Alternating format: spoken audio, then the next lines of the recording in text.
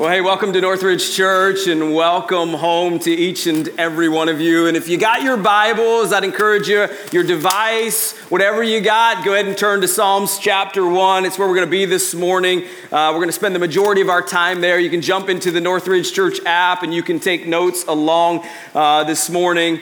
You know, we've been talking about change. In a season in January, we are all kind of hoping and believing and trying our best to achieve change in our life. But change is one of those things that it's hard, it's difficult, it's fleeting, and even if we get a taste of it, it seems like it eventually escapes us.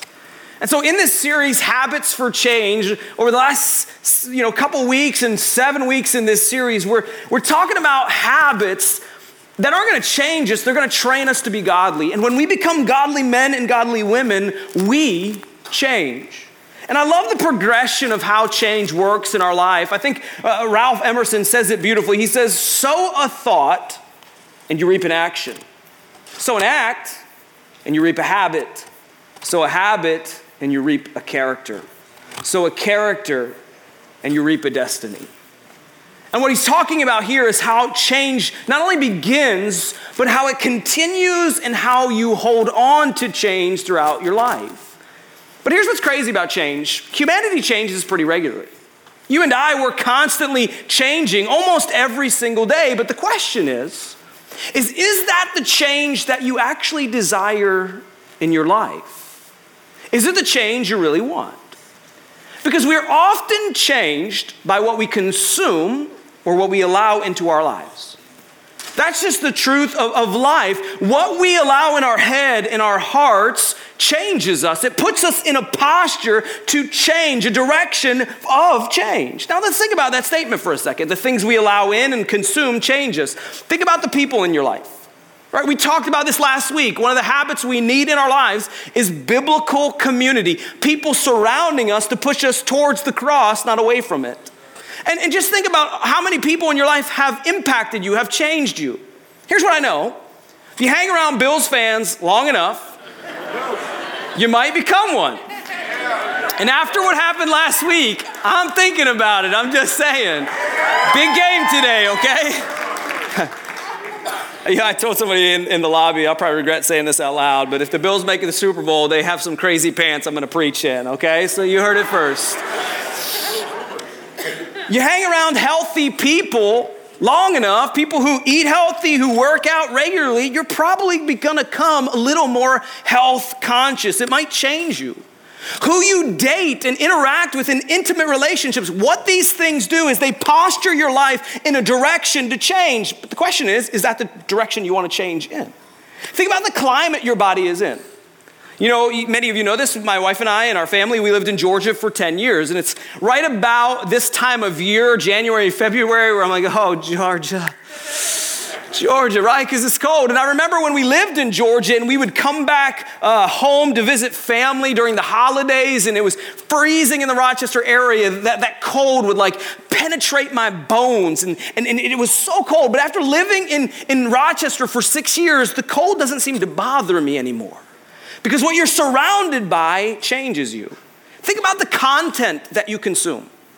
The books that you read, the shows that you watch, the news you interact with, the music you listen to. You see, we do this daily, and I think what we forget so many times is that stuff is slowly seeping into our minds and moving to our heart, and eventually, it'll change you.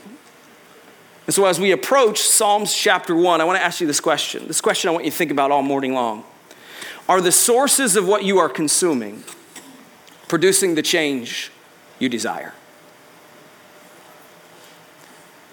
What you are surrounding yourself with, what you're allowing to take space in your mind, is that producing the man and the woman you actually want to be? And it's with that question we're going to jump into Psalms chapter 1. Let me give you a little background on the book. The book of Psalms, there's hundreds of them. It's a book of worship, really. Many of these were not just poetry, but they would actually sing these in adoration, in lament, in mourning, in suffering, and in joy back to God.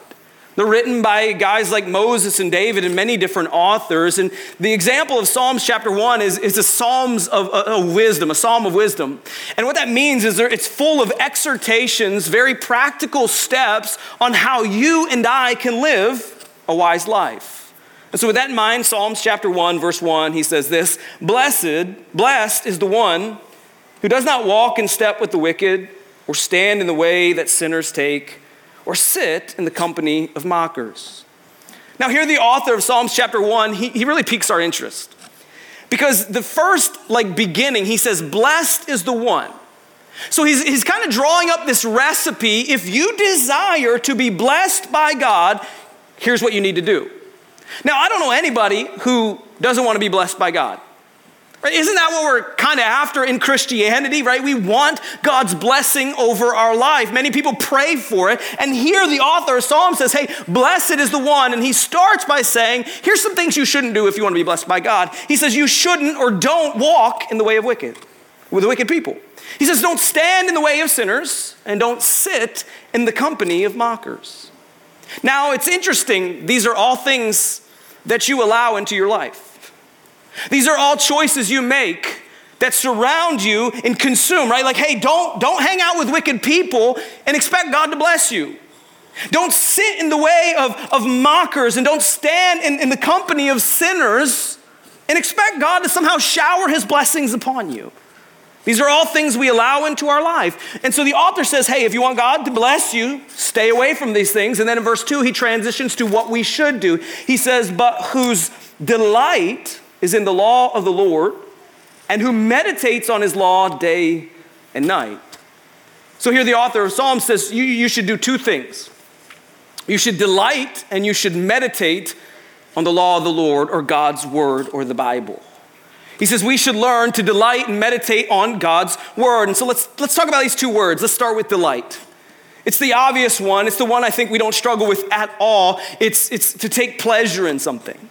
Right? When you delight in something, you find this deep sense of satisfaction. You take pleasure in it. And there's so many things in our life today that we delight in. So many things that we interact with regularly that we take pleasure in, like our family, our kids, our grandkids, our brothers and our sisters, our friends. There's things we delight in, like vacations to the beach or to the lake or to the ski slopes or wherever you go. Hobbies like watching football and sports and shopping and hunting, things that bring pleasure to our life. That coffee shop that you love that makes that best cup of coffee you delight in. Gardening in the summer and watching plants grow. The list goes on of things that in our culture and in our lives we delight in. For me, it's food. Anybody with me? I just love me some good food. And you know what I love? I love to go to a restaurant that takes food that don't belong together and somehow make them live in harmony. You know, like where you take a bite and it's like fireworks in your mouth. You're just like, this is amazing. And it's things you couldn't ever dream of at home. I love food. Anybody hungry yet? It's all right. I just got about an hour and a half left and we'll get to lunch. And here's what the author is getting at. He says we have to learn to find pleasure in reading God's word. Right? That is what we are supposed to do. Like God's love letter to us should bring pleasure and satisfaction to our lives. So let me pause here and let me ask you this question. Honestly, do you find pleasure in reading the Bible? Like for a second, let that sink in. Because I think for many Christians, reading the Bible is an obligation, it's a duty, it's not something we love. In fact, reading the Bible for many Christians is frustrating. And so some of us, we just don't do it. The author says you want to be blessed by God, you got to learn to delight in his word. The other word he says is meditate. Now, meditate is a word that is not really a biblical principle anymore. It's become more of a yoga instruction. And what's interesting is the differences in the ways our culture views meditation. Because, you know, if you ever do yoga, meditation is clearing your mind. It's getting rid of all the stress and the worry and everything in your life and clearing it so you can think clearly. But the biblical definition of meditation is actually filling your mind. To meditate on something means you're going to put something in your head and you're going to turn it in your mind over and over again.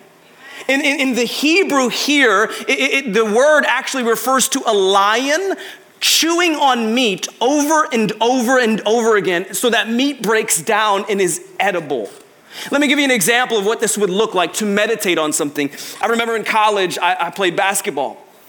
And there were times where we would have a game that would go back and forth, 4 quarters of like game scores changing. It was a nail biter. And we would go back and forth and back and forth. And a lot of times we would lose those games. And it was frustrating. And I remember after the game, I would be ticked, I'd be mad, and I'd go grab a shower, and I'd go to bed. And all night long, you know what I would do? I would sit there and I would replay the game in my head. And I would think about the turnovers that I had. I would think about the shots that I missed. And what I would do is I would try to think about all the ways if I did just something differently, maybe it would change the outcome. And what that is that's meditation. It's turning something over and over again in your head. And here's what the author says: we should take pleasure in God's word, but God's word is supposed to actually take up space in our minds day and night. Right? We are supposed to turn and think about the pages of the Bible, the words of the Bible, over and over again daily. So again, let me ask you another question. Is there even space in your mind for God's word? Right? With all the worry and fear and anxiety that fills our minds, does God and his word have any room?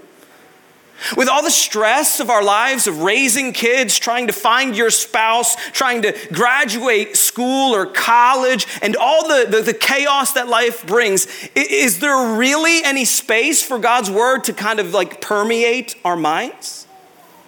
Seems like they're pretty full already. And what happens is the author says, if you want to be blessed by God, stay away from these things.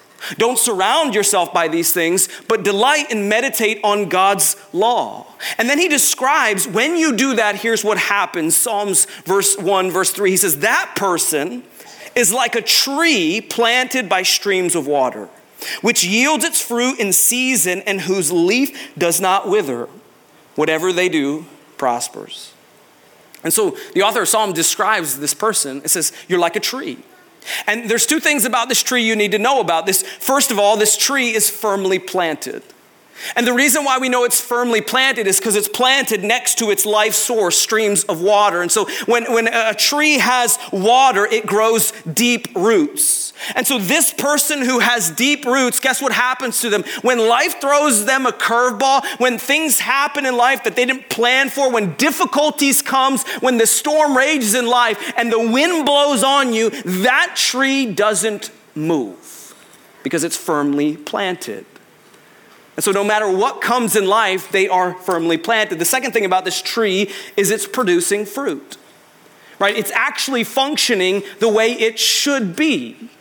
And what I love about this illustration is we live in New York. And can I just say this out loud? New York has some of the best fruit-producing trees anywhere. Like fall time New York apples, there is really nothing that compares to it. Can I get an amen? And I love in the fall time, I love getting my family and walking through the orchards and grabbing apples and biting into that crisp but sweet and sour apple. I love taking them home and making like apple dumplings and apple pie. Is anybody with me? Okay, I'm just making sure, because first service I heard a couple grunts and like, oh yeah. Okay, so I just making sure you're really, okay, cool, awesome. But you know what's really annoying? A tree that's supposed to produce fruit and it doesn't. That can be really frustrating, because when we moved to the Rochester area, I had this brilliant idea because I loved all the apple trees. And I was like, babe, we should plant some apple trees in our backyard. And so I got like 3 or 4 and I was like, this is going to be awesome.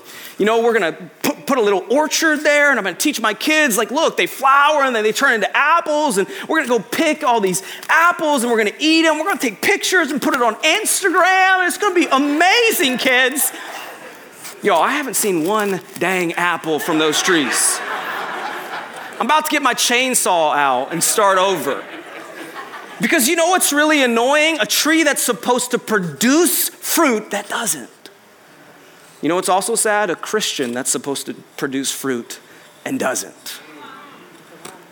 And right, a healthy follower of God who delights in God's word and who meditates on it produces fruit. That's called the fruit of the Spirit. And when you do those things, he says, guess what? You'll grow in love and you'll grow in peace. You'll grow in self-control and you'll grow in patience. Because what? Because God's word is changing you. But then he warns us. He says, all these things, being blessed by God, he says, but guess what? Not so the wicked. They are like chaff that the wind blows away. Remember the tree that's firmly planted? When you don't meditate on God's word and bad things happen, guess what happens? The wind usually takes you. You walk away from God and you blame him because why? Because you weren't a healthy tree.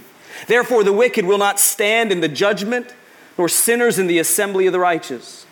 For the Lord watches over the way of the righteous, but the way of the wicked leads to destruction.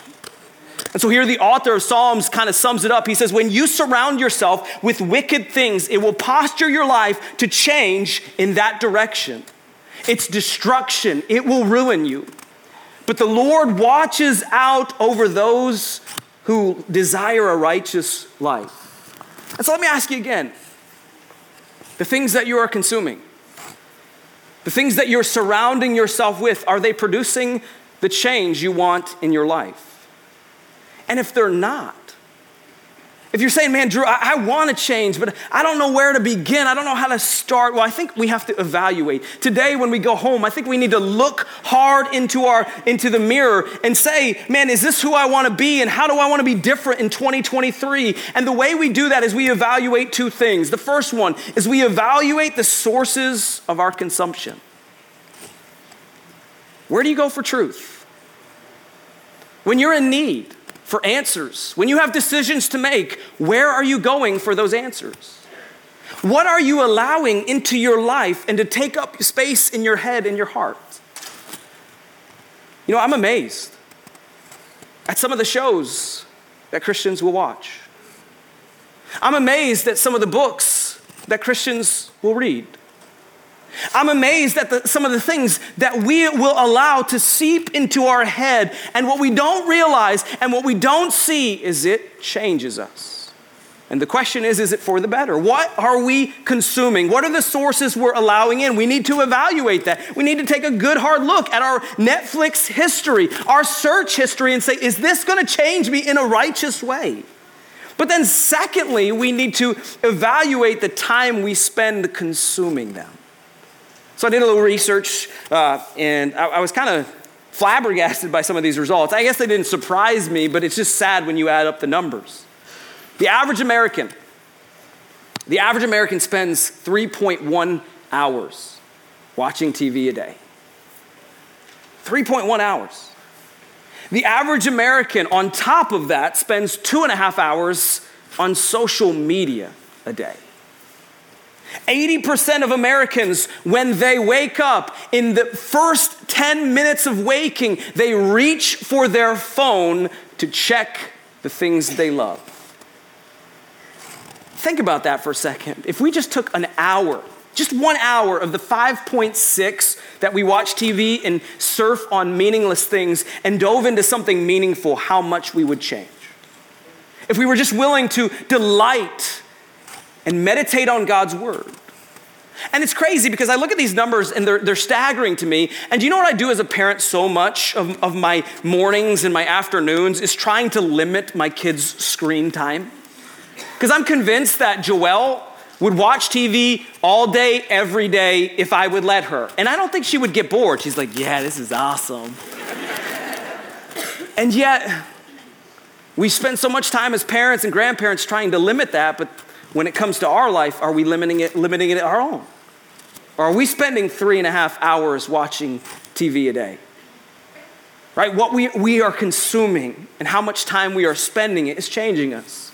And what needs to happen is we need to create a habit, right? This series is all about the right habits that train us to be godly. And I believe we need the habit of consuming God's word. We need the habit of spending time daily, consistently reading the most powerful book ever given to humanity. Do you believe that? Honestly. Do you believe that the Bible will actually change your life? Do you realize that people gave up their lives recording the Bible so you could have access to its power? There was a group of people back in the days who literally, that was their job, recording the scriptures, writing them down because people tried to destroy it. But let me tell you, the Word of God can't be destroyed. It's eternal, and it will change you today. And we need that habit in our life. And I told you in this series, I was going to challenge you. And you might get overwhelmed with all the challenges I give you through this series. I'm sorry, but I'm not really that sorry. And so here's what I would like our church to do. I'd like us to go on a 52-day journey where we begin to develop the habit of reading God's Word. And so you know where to go, iwant.info. If you want to be a part of that, if you call Northridge Church home, I'm asking you to do that, where I think it'd be really cool, where how powerful will it be if you get thousands of people for 52 days chewing and thinking about God's Word. And so we're already in 40 days of prayer. We're already in the habit of meeting with our community group, right? So let's add this to it. And here's what's great. While you pray the scriptures back to God. And so for 52 days, we're going to go after this. You can sign up at iwant.info. Let me know you're going to join this journey. And here's two things I want to happen during these 52 days. The first one is I want you to commit to meditate on God's Word. Right? I think it would be easy for us to check that religious robot button. Right? To say, okay, Drew said it, so I'm going to do it. And I'll try 52 days of reading God's Word. And you just do it because you go through the motions. But what I want is when you read God's Word, I want God's Word to go with you to work. I want God's Word to go with you in your dorm room. I want God's Word to go with you with your kids in that classroom, wherever it is. I want you to think about what you read. I want it to permeate in your soul and your heart and your mind. Like, look what Joshua says. This is amazing to me. Joshua chapter 1, he says this: keep this book of law always. That's not dramatic. That's not emphasis. That's just who we should be. Always on your lips. That we would be a people that are always ready just to speak scripture over people and give people godly advice, that it would sit on our tongues and our lips always. Meditate on it day and night. Why would we do that? Like, honestly, that sounds a little bit dramatic. It sounds like, wow, that's a lot. Why? Look what he says. He says, so that you may be careful to do everything written in it. Can I tell you, the point of opening God's Word is not to become really smart Christians or really knowledgeable Christians. It's so that we would live out what God has said for us to live out, that it would change the way we make decisions and change the way we go to work and change the way we go to school. That we would actually do what God's Word says. And guess what? Look what God promises. He says, when you do what I say, you will be prosperous and successful. Now again, this isn't prosperity gospel. Like, I'm not telling you you're going to be rich when you read God's Word. I'm not telling you today your life's going to be perfect because you read God's Word. But I will bank on the truth of Scripture that when you do what God says, you'll have purpose and you'll have meaning and you'll be successful, and He will prosper you in whichever way He decides. And so I won't lie to you. That's the truth of Scripture. But here's what I know. 52 days, right? That's a long time. And here's my bet. That some of you, you're going to sign up, say, I'm going to do it. And about 7 days in, you're going to get tired and frustrated. Because the Bible is complicated. The Bible's frustrating. And sometimes it's hard to understand the words of the Bible. And you can have all the right motives, the right heart, and you can go to read God's Word and you can read the passage and you can be like, what the world is going on here? I have no clue how this is going to impact my life. I don't even know what half those words mean. And guess what happens usually? We try that, and for 7 days, around 7 days, maybe we get to 10 or 14, and we just go frustrated because we don't see any change in our life, and we don't understand what God is saying to us. And you know what we do? We just kind of throw in the towel. I'm just going to give up. This isn't doing anything anyway. It's just causing frustration in my life. But can I ask you this question for those of you who've been there and done that? How many things in your life that have been worth anything? How many things in your life that hold great value came to you instantly? How many things in your life that have great value that you didn't have to work hard to get? Because the truth is, many of us, that's when we give up, and I think that's when God wants us to break through. Where we push through and we ask our questions, and when we don't understand, we get in a group and we say, hey, can someone help me? We ask a pastor, because I believe in those moments, that is the enemy's greatest tactic, to be like, you don't understand it, you don't get it, because he knows the power behind it. And he holds you back from it. You know, I'm trying to teach my daughter this right now. Joelle, through her homeschool group, we're learning to ski. And so the last couple of Fridays, we've been on the ski slopes, and I'm trying to teach my daughter, Joelle, how to ski. And it's a journey. It's been like -2 out there, and we just hit the snow quite a bit. And Joelle thinks, you know, when we started, she's like, yeah, I'm going to be the best skier on the hill. I'm ready. Let's go do this. And I'm like, oh no, we're in trouble. And so this last Friday, just a couple days ago, we were out skiing, and she's getting better and better, but she gets frustrated. About the afternoon, around 2 o'clock in the day, she gets tired of falling. She gets tired of not being the skier that she wants, and she looks at me and she says, Dad, I'm done. I'm over this. Can we just go into the lobby and drink hot chocolate? I'm like, that sounds pretty good, actually. And I look at my little girl, and I'm like, Joelle, I won't let you do that. Because here's what I know. I know if you push through these moments right now and you learn to ski, you are going to love it. And here's what I want to just tell you today. That when you go on this journey to read God's word and you get into those moments where you don't understand, those moments where you're frustrated because you're not seeing life change, I'm telling you, God's blessing is right around the corner. Push through, keep reading, keep asking your questions, and commit to it, to meditate on it. And I promise, the Bible says that God's word never returns void. It will work in you. And so commit to meditate on it. Secondly, learn to delight in God's word. See, here's what I believe with my whole heart, is if you build this habit in your life, what starts as a duty, what starts as an obligation over time will become a pleasure. Where you won't wake up in the morning or in the evening and be like, I gotta read God's word, I'm tired. You will hunger for it. You will desire it because you will see what it's producing in your marriage. You will see what it's producing in your heart. You will see how it's changing you for the better. And you will see how alive and active this Bible really is. And so let me ask you this. Are you achieving the change that you want to see?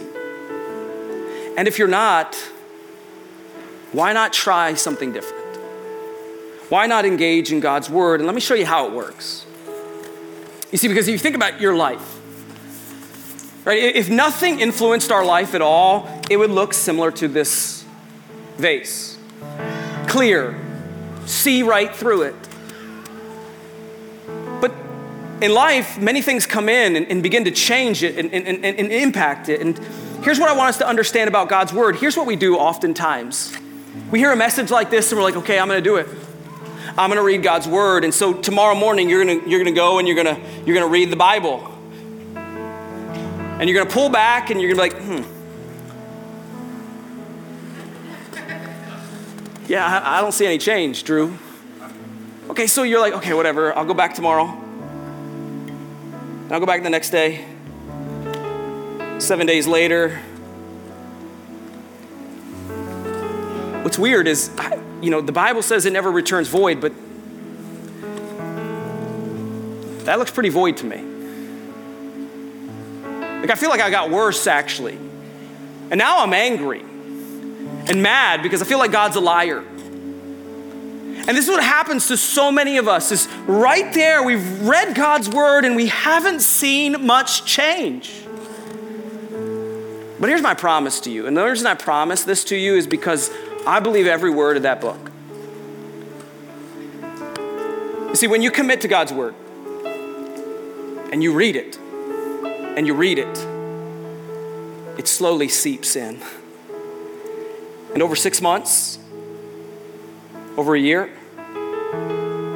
you'll begin to see, wow, I'm becoming a better father, a better wife, a better student.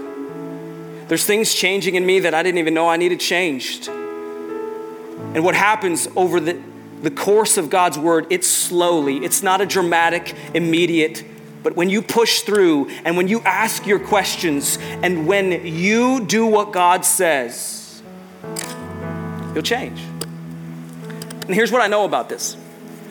If you leave that in there, the darker it will get. I told you I live in Georgia for 10 years and I learned something about sweet tea. The best sweet tea is number one, the tea with the most sugar and the tea that has been seeping the longest because it has the most flavor. And that's the truth about God's word. When you allow it to seep into your life, it will slowly change every area of your life. But you have to be willing to press through. You have to be willing not to give up and to create a habit where the word of God changes you. Let's pray together. God, I'm thankful today that there were men and women thousands of years ago who were so obsessed with your word that they would give up their life so that it could sit on our shelves today. God, there is no book like the Bible. There's no book that we can read and that can change not just our life here on earth, but change our eternity. And so, God, we read so many books on leadership, on business, on how to find the right spouse. We read so many books in our culture today, but may the book that holds the most value in our lives, may the book that gets the most pages turned in it this year in our life, may it be your book. May it be your word, God. May we grow a hunger for it. May we delight in it, and may it take up space in our head and our hearts. And I believe if we do that, God, that at the end of 2023, in the end of 2022, we will look different because of it. And so today, as we start 52 days of reading it, I pray that we would commit to it and we would delight in it. In your name we pray. Amen.